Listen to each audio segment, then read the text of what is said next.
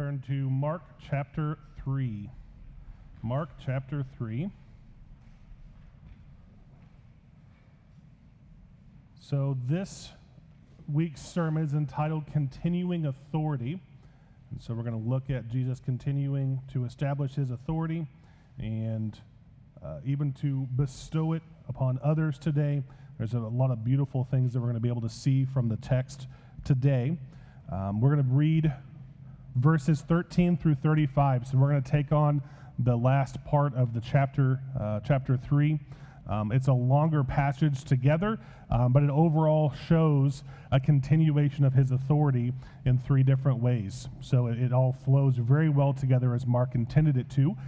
So if you would stand with me in honor of the one who gave us this word, we will begin by reading Mark chapter 3, verses 13 through 35. Mark 3:13 through 35. Our text this morning reads, "And he went up on the mountain and summoned those whom he himself wanted, and they came to him. And he appointed 12, whom he also named apostles, to be with him, and to send them out to preach, and to have authority to cast out the demons. And he appointed the 12, Simon, to whom he gave the name Peter, and James the son of Zebedee, and John the brother of James, to them he gave the name Boanerges, which means sons of thunder, and Andrew, and Philip, and Bartholomew, and Matthew, and Thomas, and James the son of Alphaeus, and Thaddeus, and Simon the Zealot, and Judas Iscariot, who also betrayed him. And he came home, and the crowd gathered again, so that they could not even eat a meal. And when his own people heard this, they went out to take custody of him, for they were saying, he has lost his senses.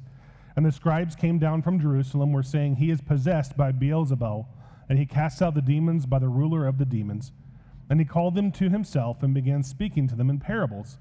How can Satan cast out Satan? And if a kingdom is divided against itself, the kingdom cannot stand. And if a house is divided against itself, the house will not be able to stand. And if Satan has risen up against himself and is divided, he cannot stand, but he is finished. But no one can enter the strong man's house and plunder his property unless he first binds the strong man, and then he will plunder his house. Truly I say to you, all sins shall be forgiven the sons of men, and whatever blasphemies they utter. But whoever blasphemes against the Holy Spirit never has forgiveness, but is guilty of an eternal sin, because they were saying he has an unclean spirit. Then his mother and his brothers arrived, and standing outside they sent word to him, calling him, and a crowd was sitting around him. And they said to him, Behold, your mother and your brothers are outside looking for you. And answering them, he said, Who are my mothers and my brothers? And looking about at those who were sitting around him, he said, Behold, my mother and my brothers. For whoever does the will of God, he is my brother and sister and mother." This is the word of the Lord. Let's pray. Holy God, we come before you today in humility, gathered as a body. I pray in the love that you have bestowed on us, being shown to one another in encouragement. We thank you for the opportunity to sing your praises together, not only to praise you as the primary, but also to encourage those around us with the words that we're singing. I pray that our text today would challenge us as we see the continuing authority being bestowed on the seeds and the roots of the church that we are now a part of, the responsibility that we see there. I pray that we would humbly remember these things and commit them to our hearts by the power of your Spirit so that it carries forward with us through this week. I pray that you would remove any hindrances from me, any nerves, any misspeakings, or anything else that would distract from your text. And I pray that you'd be glorified in all that we do today. In your holy name, amen. All right, you can be seated. So the title this morning is Continuing Authority. In Mark, since we started here a few weeks ago, we've seen a continual build-up of the authority of Christ. We've seen him revealed as the compassionate servant, the conquering king, the different ways he's revealed himself as being the Messiah who was coming, the Messiah Savior who was promised.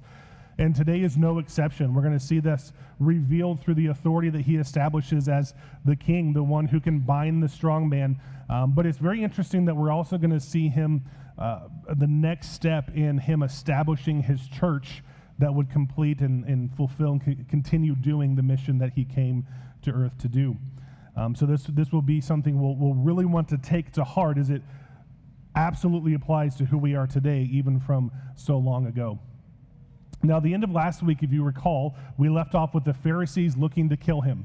And I mentioned last week that we're going to see a recurring theme of that. We're going to see that again today. So be looking for that here in a few moments. But on this particular occasion, he's going to show his authority, but he's also going to shift in how it's being showed. He's going to bestow this authority on those around him. He's going to set up a mission for them that he has chosen to continue on. And then we're going to see the correction of the misuse of authority here by the local Jews as well. So several things to look at this morning that we'll dig right in and take a look at. First thing we're going to do, point number 1, is authority bestowed. So we're going to take a look at verses 13 through 21 first, and I'll reread that in just a moment. But we're going to look at the authority being bestowed upon those whom he has chosen unto himself. So verse 13 through 21 reads, "And he went up on the mountain and summoned those who he himself wanted, and they came to him.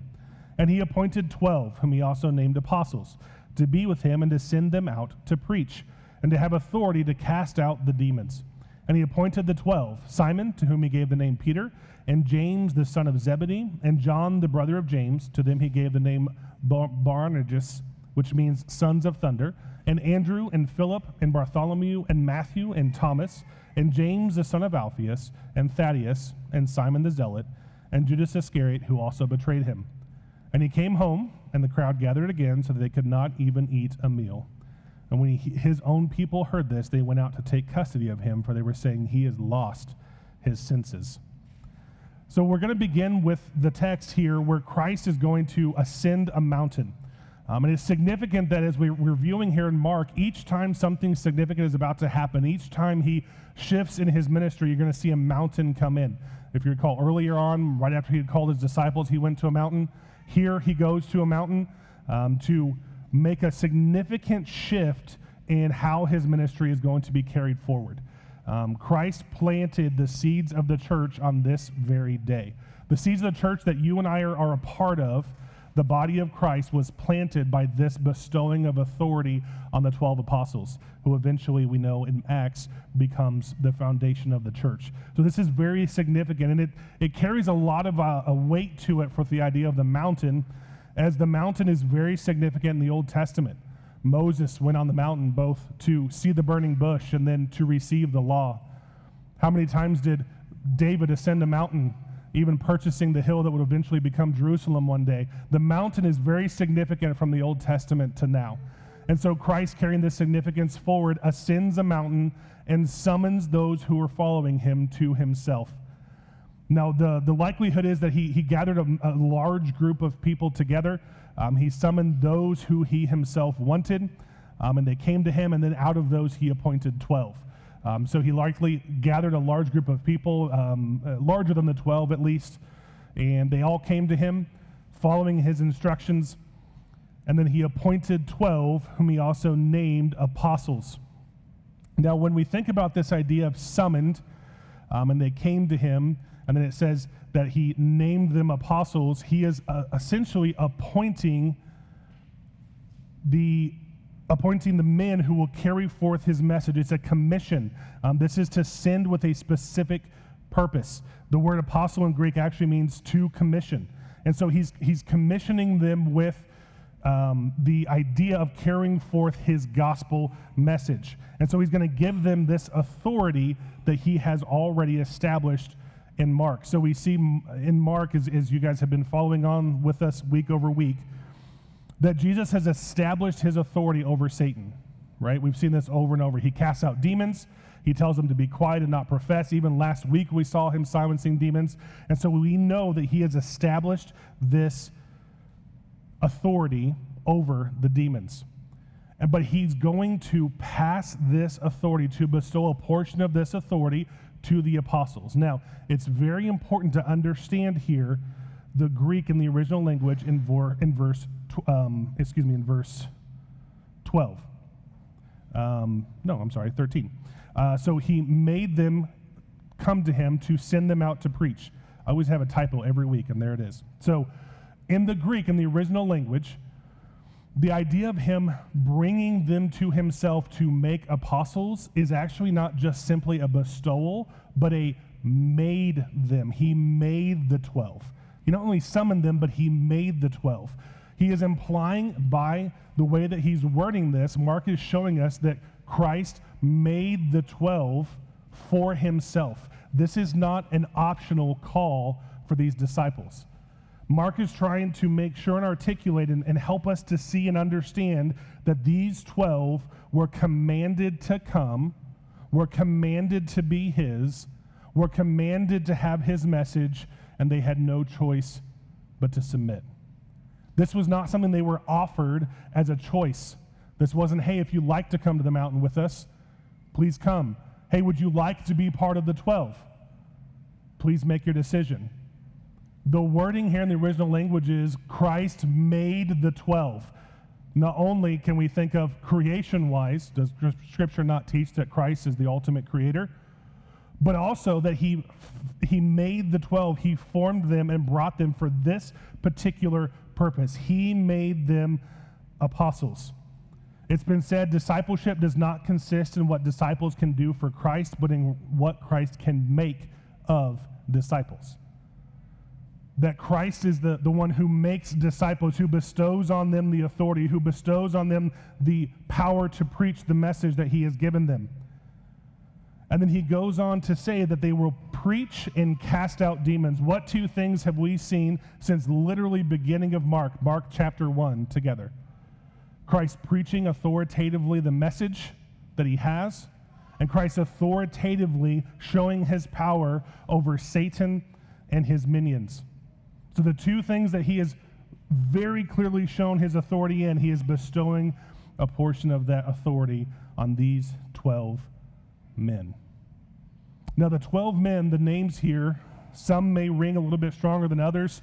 Some, truthfully, like Bartholomew, or James the son of Alphaeus, or even Andrew, we don't hear anything else out of them outside of the Gospels. There's no historical record, even outside of biblical records, of these particular disciples about their life or their ministry or what they did. But there's a few that we can see here that are significant because Mark notates on each one of them something extra about them. First, in verse 16, we see Simon, to whom he gave the name Peter. Peter in Greek, of course, means rock, Petros, or rock. And yet, many of us think of Peter as the guy, he drew the sword and hacked off an ear, and, he's so strong, and he later on, he establishes good relationship with Jews, and he takes the church. But really, if you think about Peter's life, do you think rock describes Peter? I mean, truly, who was the one that Jesus had to correct and say, "Get behind me, Satan"? Who was the one that denied Christ 3 times? Who was the one that Jesus had to take on the shore of a sea and say, "Do you love me?" 3 different times. Who was the one that had to be corrected in front of the entire New Testament church that was around at that time by Paul for mistreating the Gentile believers? Yet, Christ gave him the name Rock. In that time, in that culture, for us in our Western minds, I think a lot of times we don't necessarily have some do, but the majority of Americans don't have the understanding of what a name truly means, the significance of a name, right? In America, usually we take a baby name book and we get one that we like that sounds good, that kind of matches up, and we kind of name the baby that, right? Or the dog, or whatever the case may be. Well, in the culture of Jesus' time, a name had significance and meaning. In fact, to name something, you had to either be the maker, the master, or the parent. So there was this authority with the name. And so we see Christ coming in, and he is showing his authority even over those whom he made by changing his name. Not to something that he was. Hear me on this. He's not changing the name to something that he already was. He's changing the name to something that he will make him. Think about that. Christ changes us from what we are to what he intends us to be. Paul is the same, is he not? We can see that same example in Paul. Saul, the Jew who was killing Christians, went on a mission to kill more Christians and was stopped dead in his tracks by Christ himself, who ultimately changed his name. Not to what he was, not because of what he was, because of what he will be by Christ. So we see this authority displayed and being bestowed upon these men, even in the changing of their name to what he will make them.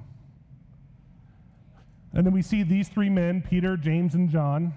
James and John are brothers, being called the sons of thunder. The sons of thunder. These men have something on fire in them. They have this passion, this hot-tempered or loud ones. In the original language, the word there means hot-tempered or loud ones. I recall Peter pulling out the sword and cutting off the knife. That's a little hot-tempered, right? Or cutting off the ear, excuse me. He didn't pull out a sword to cut off a knife. He pulled out a sword and cut off an ear. Or James and John, when he said, these men are teaching without being part of us, I think we should call down thunder and obliterate them right now. Do you want us to call down fire and burn them up? Their personalities are evidenced here, and Jesus names them sons of thunder, those who are loud ones, because of their behavior and what they will become. But remember, at this time, those things have not occurred yet. Jesus is naming them according to what they will be. Passionate, loud for him. And then down in the end here, you'll notice someone that we all are familiar with, verse 19. And Judas Iscariot, who also betrayed him. Judas Iscariot means of Kerioth. He's from Kerioth, the city of Kerioth, which is about 20 miles from where they are now. And Judas being marked by Mark as the one who betrayed him. And I want you to think of the passion that Mark would have while he's reading this and thinking about this, because this is some 40 years after Christ's death that he's writing this. He's recounting this from Rome, listening to Peter give him the dictation of what happened. Remember, Mark is a gospel that was given to him by Peter. Mark did not live with Jesus. He was not an apostle. He wrote this gospel by listening to Peter in Rome not long before Peter's death. And so imagine the conversation that they had, the emotion that Peter would have in recounting that Judas was one of the 12, and he's the one that betrayed our Savior.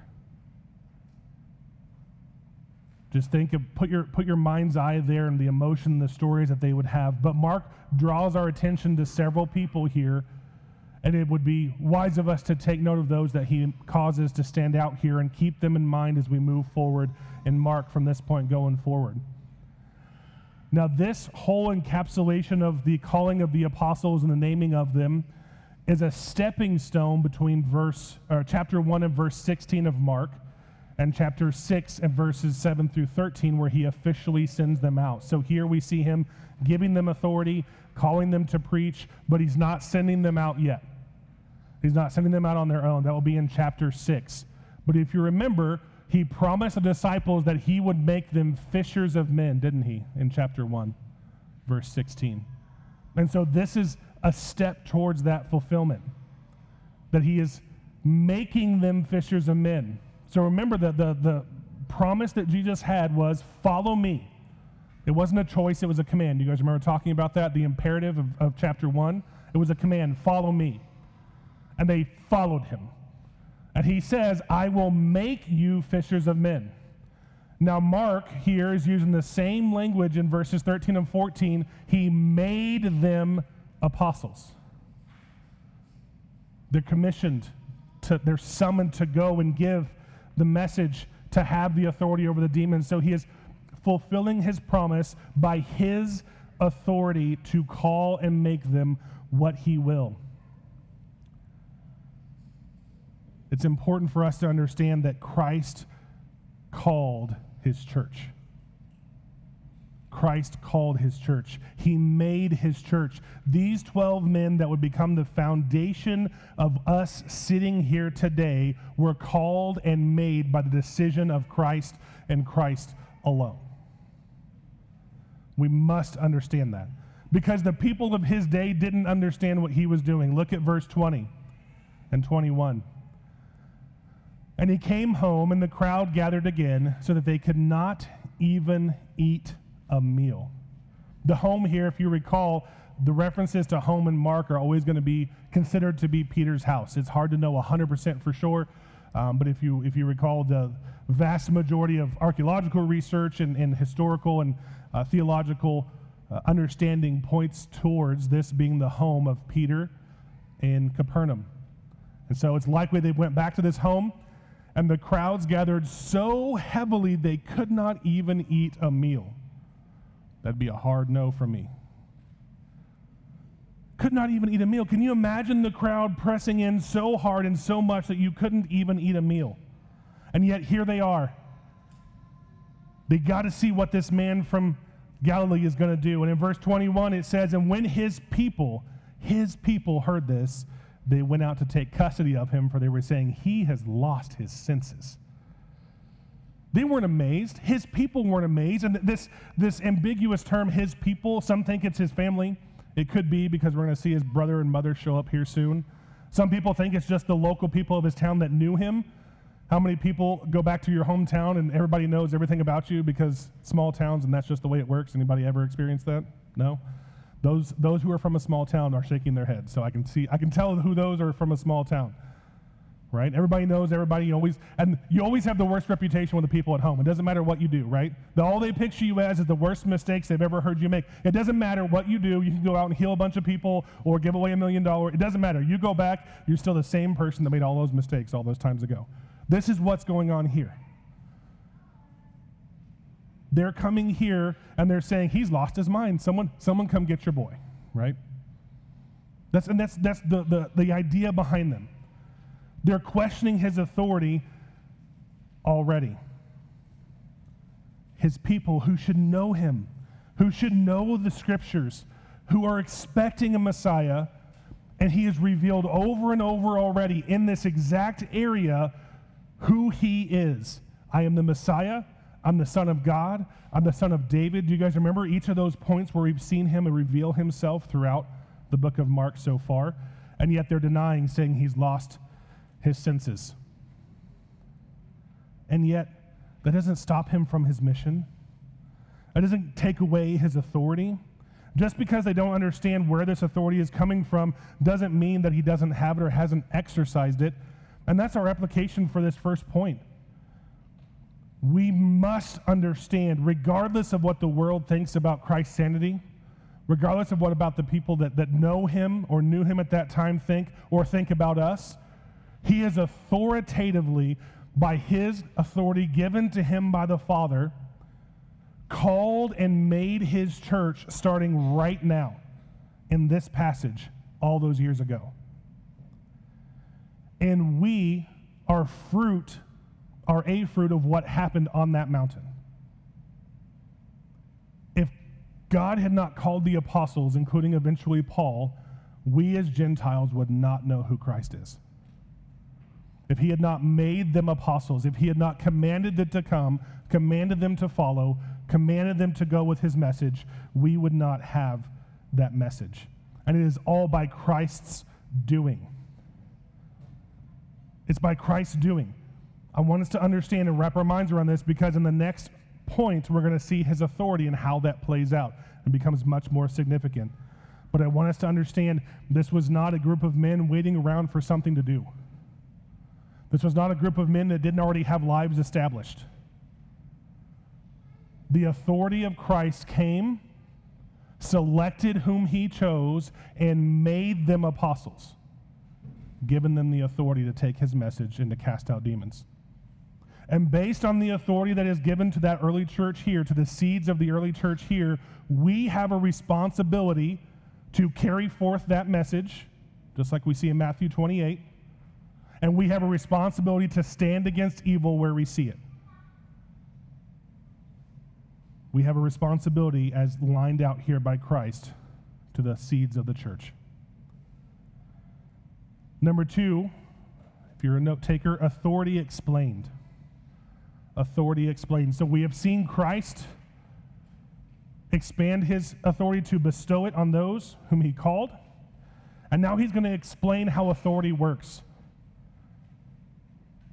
Explain how authority works. And I hope, if you guys heard it as we read through it earlier, verses 28 and 29 will be more clear to folks today, because that is a very confusing and often misinterpreted and misapplied text. So authority explained in verses 22 through 30. So I'm going to read verses 22 through 30 for us. And the scribes who came down from Jerusalem were saying, he is possessed by Beelzebul, and he casts out the demons by the ruler of the demons. And he called them to himself and began speaking to them in parables. How can Satan cast out Satan? And if a kingdom is divided against itself, that kingdom cannot stand. And if a house is divided against itself, that house will not be able to stand. And if Satan has risen up against himself and is divided, he cannot stand, but he is finished. But no one can enter the strong man's house and plunder his property unless he first binds the strong man, and then he will plunder his house. Truly I say to you, all sins shall be forgiven the sons of men, and whatever blasphemies they utter.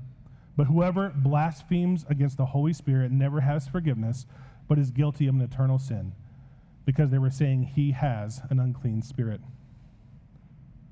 So this text, we see a very interesting conversation, a challenge from those who were sent down from Jerusalem. These scribes that were coming down were likely sent by the Sanhedrin. At this point, the Jerusalem Sanhedrin would have heard what Jesus was doing. They would have had reports coming in from the lay people and the common Jew that were saying, hey, you have to see this guy. He's healing people. He's casting out demons. He's got these huge crowds following them, and just so you know, they're following him and not coming to the synagogue to follow you. You guys just better beware. And so the Sanhedrin is going to send a group of scribes, a group of people that they trust, to come down and find out what's going on with Jesus. And the first thing they come down and say to him is, he's possessed by Beelzebul, and he casts out the demons by the ruler of demons. It's very interesting that they use the word Beelzebul here, because this would have made the work of Jesus illegal by Jewish law. By attributing his work to Satan, if you think of the Old Testament law, they were to have nothing to do with Satan, demonic powers, witches, evil worship. But notice what they don't do. They don't deny anything that he's doing. They can't. They can't deny the physical proof that he is healing lepers. They can't deny the physical proof that those who are possessed by a demon are no longer possessed by a demon. They can't deny the miracles that he's doing. The only thing they can do to discredit him is try to say it came from somewhere else. That's all that they can do. They can't deny what's absolutely in front of their face. And so they don't. They simply say he's from Beelzebul. And this word Beelzebul was actually found nowhere outside of Scripture. In Hebrew, Zebul, the second part of that word, means exalted prince, and Beel is a form of Baal, which is a common name for Satan in the Old Testament, essentially, an evil, dark prince. Okay? So this word is slang during that time. Most scholars think it's slang during that time for what they would have used for Satan, the prince of darkness. That's backed up by the rest of the text as it reads in verse 22. He casts out the demons by the ruler of the demons. So being possessed by Satan himself ultimately. Prince of darkness is the technical term, but most of us would associate that with Satan himself, right? So they are quite literally saying, I can't deny anything that he's doing. Can't deny it at all. But he's possessed by Satan himself. That's where this is coming from. Can you imagine the hatred that would have to have? Can you imagine the darkness and hardness of their hearts, that they are so against someone who takes their authority away, that has a higher level of authority, that's attracting the bigger crowd than him, to say, this man who's doing these works and healing people is possessed by Satan himself. And it's very important that we understand what they're truly saying, because when we get down to verse 28 and 29, we're going to understand what that passage means better.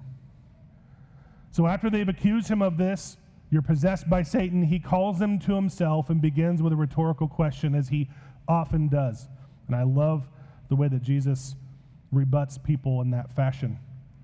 Verse 23, how can Satan cast out Satan? If a kingdom is divided against itself, that kingdom cannot stand. And if a house is divided against itself, that house will not be able to stand. Notice the wording that Jesus is using here to describe Satan. He's not discounting or discrediting demons or Satan, is he? He says that Satan has a kingdom. He's using kingdom. He's using house. This is not something to mess around with. He's not saying that there's not a Satan, but there's not demons. He says if this kingdom that you're telling me that I'm tearing apart is divided against itself, it can't stand. Or the house divided against itself can't stand. It's quite clear that Jesus is making a very rhetorical, logical argument back. Almost like a, seriously, guys? Seriously, guys? You're telling me that Satan is casting out Satan. How can someone go against himself and his kingdom prosper? That's Logic 101, right? You can't subtract from something and go against something and have it multiply. And yet this is what they're claiming. But then he goes on to continue his parable. Verse 26 and 27. And if Satan rises up against himself and is divided, he cannot stand, but he is finished. But no one, can enter the strong man's house and plunder his property unless he first binds the strong man, and then he will plunder his house. Then he will plunder his house. Think about this for just a minute. Jesus is calling Satan the strong man. So to make sure that everyone's on the same page, the strong man in this parable is Satan. No one can enter the strong man's house and plunder his property unless he first binds the strong man, and then he will plunder his house.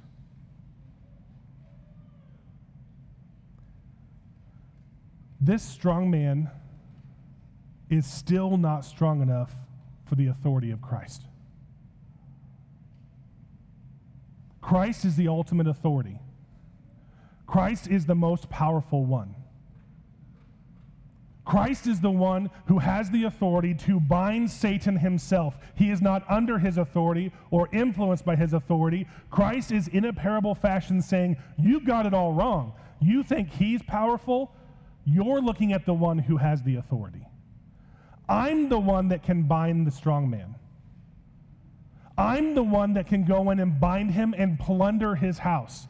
Now, I want you to think about this from a biblical theology perspective, from the Bible as a whole. What is Jesus explaining to us here? How many times have we heard in our theology, in the world of Christendom today, Christianity today, that Jesus stands at the door of your heart and knocks, waiting for you to answer the door and let him in? That he's timid and meek and waiting at the door, and he would never come in with authority and do anything that you wouldn't give him permission to do. But in the reality of the corpus of Scripture, the entire Bible as a whole, we know that we are dead people, right? The heart, thinking of the heart as a house, that's the analogy that the knocking at the door of your heart. So think of you as your internal being of who you are as a home. And you are a dead man's bones lying in the corner because the strong man, who's the strong man? Satan. The strong man is already in authority over this house. And you're a dead man over here in the corner, bones lying, nothing you can do about it, and the strong man has authority. That's what Scripture tells us, right? We are dead in our trespasses and sins. We are like dried up bones. There's nothing we can do to save ourselves. The strong man is here. He has the authority of this house right now.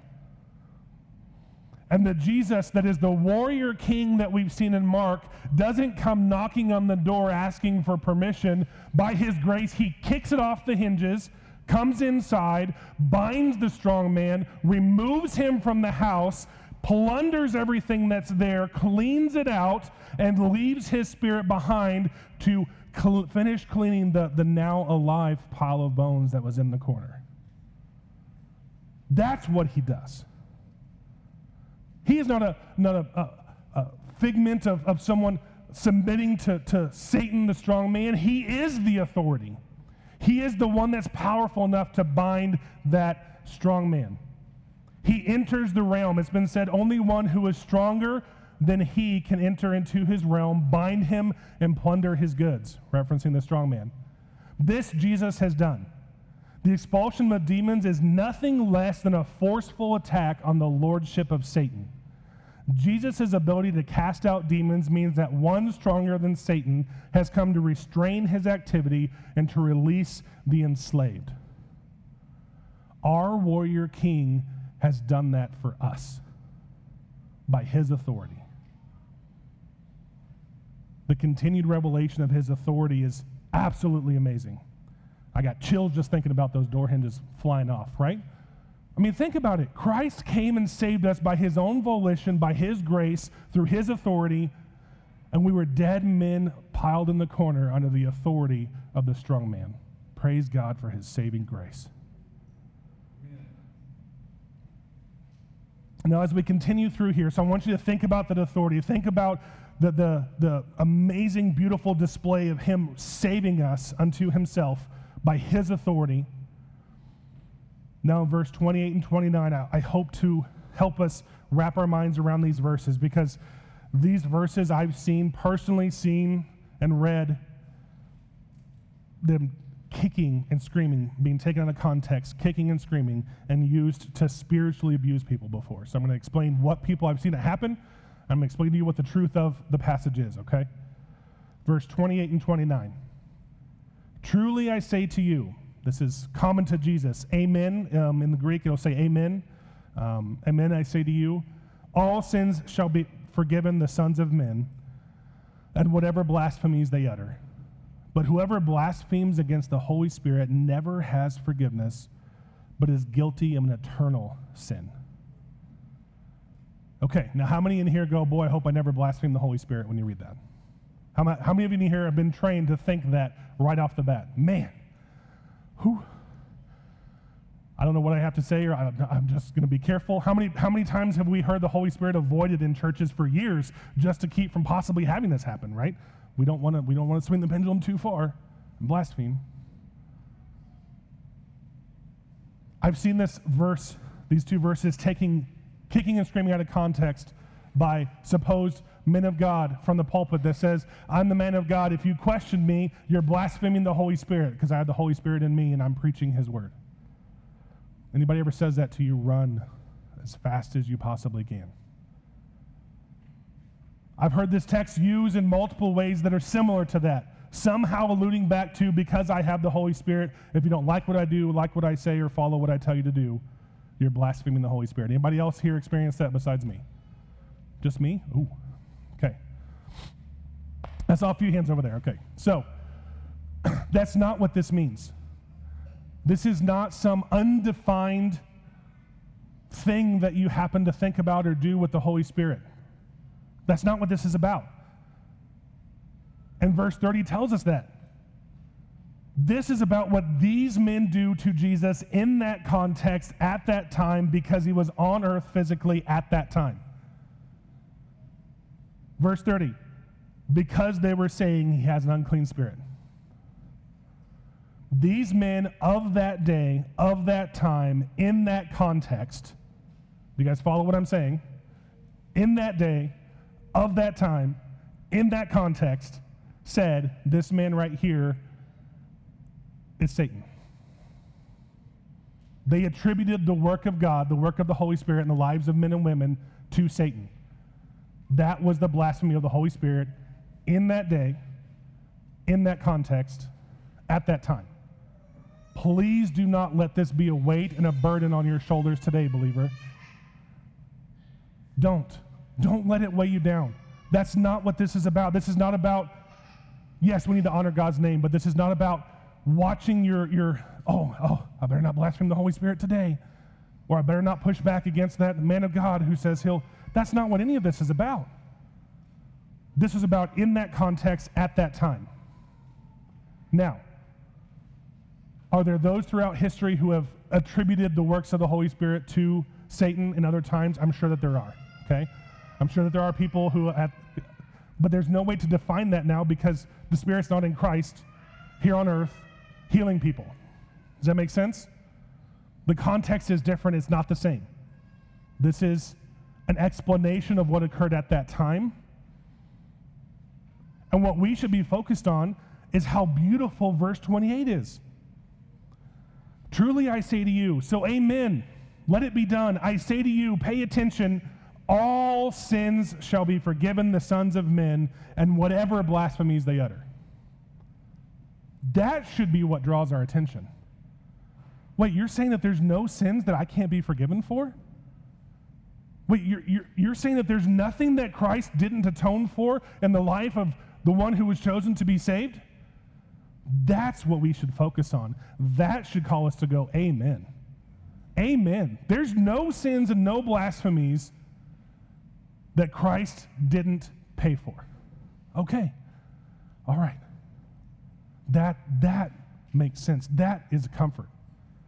This passage is meant to be a comfort. It's simply explaining these men at that time, they committed an eternal sin. They gave credit for what the Spirit was doing through Christ to Satan. That's not forgiven. They were given over to their reprobate minds, as Romans chapter 1 says. They're beyond the mercy and grace of God by his choosing, right? They were given over to what they wanted to believe. So this idea of calling evil good and good evil echoes Isaiah 5:20. Isaiah chapter 5 and verse 20. Woe to those who call evil good and good evil, who substitute darkness for light and light for darkness, who substitute bitter for sweet and sweet for bitter. This is a long-standing teaching throughout Scripture. Don't call what is good evil and evil what is good. Anybody think of a world today that has a tendency to do that? Let's stand against that by the authority we have from earlier point 1, right? Standing against the attacks of Satan and the evil that he brings about. Let me read you this quote. Hopefully we'll sum up everything about these particular verses.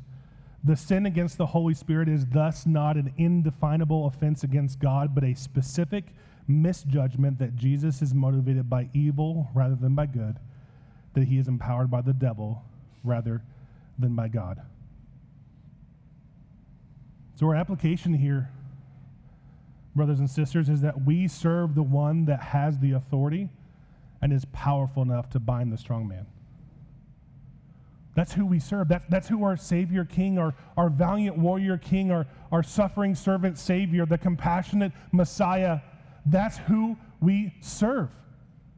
He came in and kicked down the door of our heart when there was nothing we could do about it. We could not save ourselves. We could not undead ourselves. We could not bring ourselves back to life. There was nothing we could do about it, and yet he saved us by his own grace. And it's in that authority that we rest. It's in that authority that we rest. That's our motto as a church, isn't it? Rest in Christ. Where the weary find rest in Christ. Find rest in the one who has the authority over the strong man. Put your head on your pillow tonight and rest in that authority, because that's who saved us. So praise God that he bound the strong man in your life. Number 3, authority changed. Authority changed. Verses 31 through 35, and then we'll be done. It reads, Then his mother and his brothers arrived, and standing outside they sent word to him, calling him. And a crowd was sitting around him, and they said to him, Behold, your mother and your brothers are outside looking for you. And answering them, he said, Who are my mother and my brothers? And looking about at those who were sitting around him, he said, Behold, my mother and my brothers. For whoever does the will of God, he is my brother and sister and mother. So remember, we're in the house Jesus is in the house, and he's likely surrounded by the 12 at closest to him, and the crowd's pressing in so heavily they can't even eat. And there's probably a message that was passed. Do you guys remember what the house looked like? Remember we just talked about what Peter's house looked like? A big square, courtyard in the middle, one hallway that led out to the street. So it was very hard to get in and out. That's how they protected themselves. And so this crowd is pressing in. They probably filled that hallway, and outside in the street was his mother and brothers, and they probably passed this message along ear to ear to get all the way up to Jesus. Hey, Jesus, your mother and your brothers are here. They're looking for you. So we already have this setting that is culturally the exact opposite of what was acceptable in those days. The family took all importance in Jewish culture. The family should have been the one on the inside and the crowd on the outside. The crowd should have split and let the family in. The mothers and brothers are here, let them in. And yet the disciples are around Jesus' feet. So get that mental picture in your mind, the cultural significance of them telling him, hey, the authority of those days, the authority of the culture was telling him, hey, your mom's here, you better go see her. She's right. You can just feel the thickness of your family takes precedence, right? But it's very interesting in verse 32, the way they word this. Behold, your mother and your brothers are outside looking for you. Now, those who were here for chapter 1, excuse me, do you remember in chapter 1 and verse 36, Peter goes to look for Jesus. Do you guys remember that? Jesus is on the mountain. He had just called his first disciples. You can flip back over there and peruse it real quick while I'm talking about it. Chapter 1 and verse 36. But ultimately, what happened there is Jesus called disciples. He was healing. He goes up on a mountain for solitude and prayer.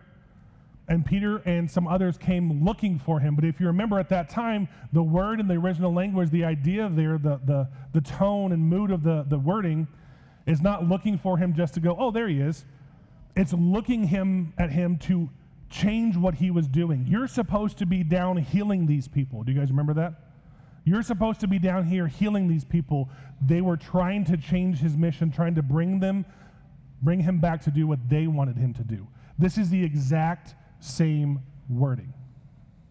The exact same wording.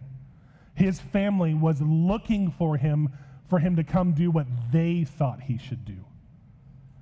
His mothers and his brothers were not there to comfort or encourage. They were there to change his mind. To make him come, to force him to do what they thought he should do. And so what Jesus does is he redefines family. He pushes back upon the authority of the culture at the time and redefines family. And ultimately we see this, it's been said, we see this played out in it being displayed that there are only two kinds of people. Those who sit on the inside at Jesus' feet and those who stand on the outside with false assumptions. So what were the assumptions of his family? Oh, we must be good. We're his family. We're his blood. We must be okay because we're his family. And Jesus very quickly fixes this misconception. He says, who are my mother and my brothers? And he looks around at them, those who were sitting around him. And like I said earlier, it's very, very likely that the inner circle were the 12 that he just called. They probably came back down off the mountain, were hungry, entered the house, and they all sat around the table together to eat, and the crowd joined in around them. So he looks around at the 12, his church, the seeds of what would become his church, and he says, behold my mother and my brothers. And essentially what he's saying is, they're not really my family. My physical mothers and brother are not really my family. My family is the church. My family are the disciples that I've called to myself. My family is my body, what Paul calls the body of Christ later on. This is my family. So he redefines culturally what family is. And what brings them all together, all these different disciples from all these different backgrounds, a tax collector, several fishermen, a zealot, which probably means he had fought Rome at some point, Simon the Zealot. All these different lifestyles and backgrounds brought together under one umbrella, the authority of Christ's call. And they are brought together to be a family under the authority of Christ's call. This continuing authority is seen here, the authority of Christ's call. And so he redefines family. And we have to get rid of the idea that, so let me clarify this. I want to make sure you understand, I'm not saying to reject your family. I'm not saying to go home and call them and tell them, oh, you're not really my family. We just had Thanksgiving, although some of us may feel like doing that after Thanksgiving.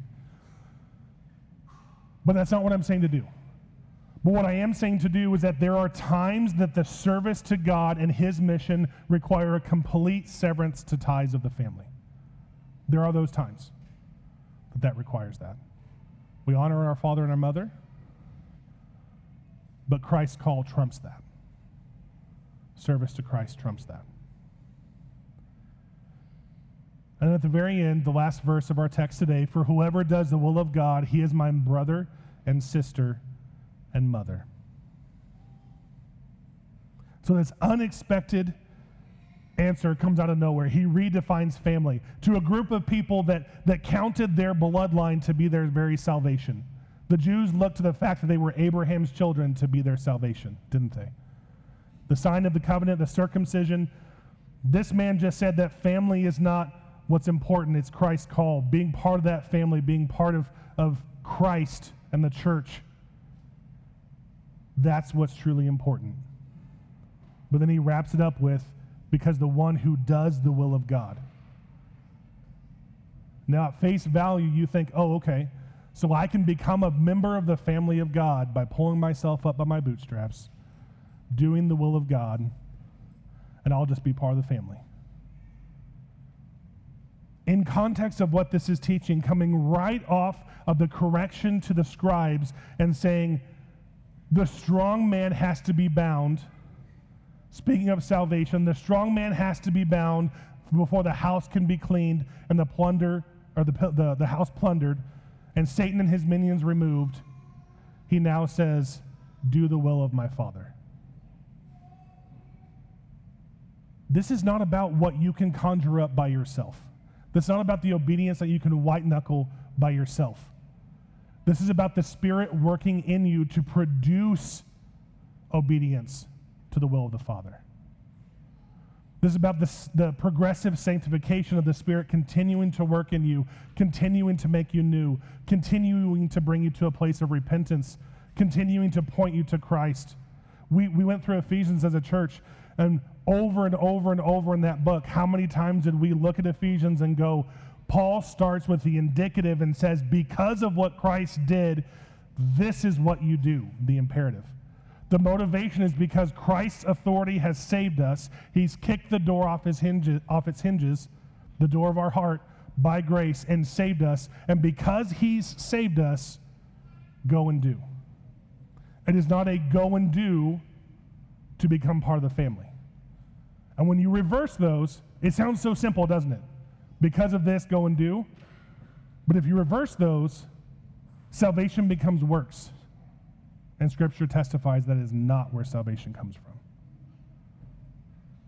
So it's very important that you don't misapply that passage. For whoever does the will of God, he is my brother and sister and mother. We cannot earn our way. It's the very thing he's been pushing back on the scribes all of Mark. All of Mark. We just had Lord of the Sabbath last week, where he corrects the misunderstanding of the law and how to be righteous before God. He's not now reverting back on himself saying, oh, actually, no, you do have to follow every letter of the law to be in the family of God. He's talking about the salvation that comes in context of the strong man being bound, escorted out, the forgiveness of sins that we see in verse 28. And now he's coming to the end and saying, whoever does the will of God, he is my father and my brother, he is my brother and sister and mother. Just keep that in mind. There's nothing that you can white knuckle or pull yourself up by your bootstraps. It is the work of Christ and Christ alone that makes you righteous before a holy God. And because of that gift of righteousness and resting in him, the obedience follows. And that's our application. Just remember that. Remember that because of what Christ has done, we are now kin to Christ. We are in the family of God, adopted daughters and sons into his family. We will one day get to sit at his table and feast. Be thinking about that even when we take our communion together. We will have the opportunity to sit as a family together and feast. No longer distracted or crowded out by the crowds. No longer having to worry about the strong man. We will have the opportunity to be at the table with our family. So today, in conclusion, we've seen the authority of Christ being continued to be seen and displayed in this text. The authority that he bestowed on the seeds of the church, which we are now a part of. And yet the greatest reality that we see here is the authority of Christ put on display in the binding of the strong man once and for all, in the hearts of those whom he saved. And the permanent binding one day when he is cast away for all eternity. What a glorious day that will be. Let's pray. Dear Heavenly Father, we thank you so much for the opportunity to study your word, to see your authority, to see how you bestowed it on your church and how we have that same authority today to take your message, the command to take your message, the message that has authority because of you, that we have the authority to stand against the evils of our world and point them back to you. And I'm just so thankful and humbled, Lord, that you would, through no merit of my own, that you would, by your grace, open the door of my heart. Revive me by the work of your Spirit, and bind the strong man that he could no longer have authority in that house. Such a beautiful picture of your salvation, Lord, and I pray that we carry that through us, through the week with us, that we would rest in all that you have done. In your holy name I pray. Amen.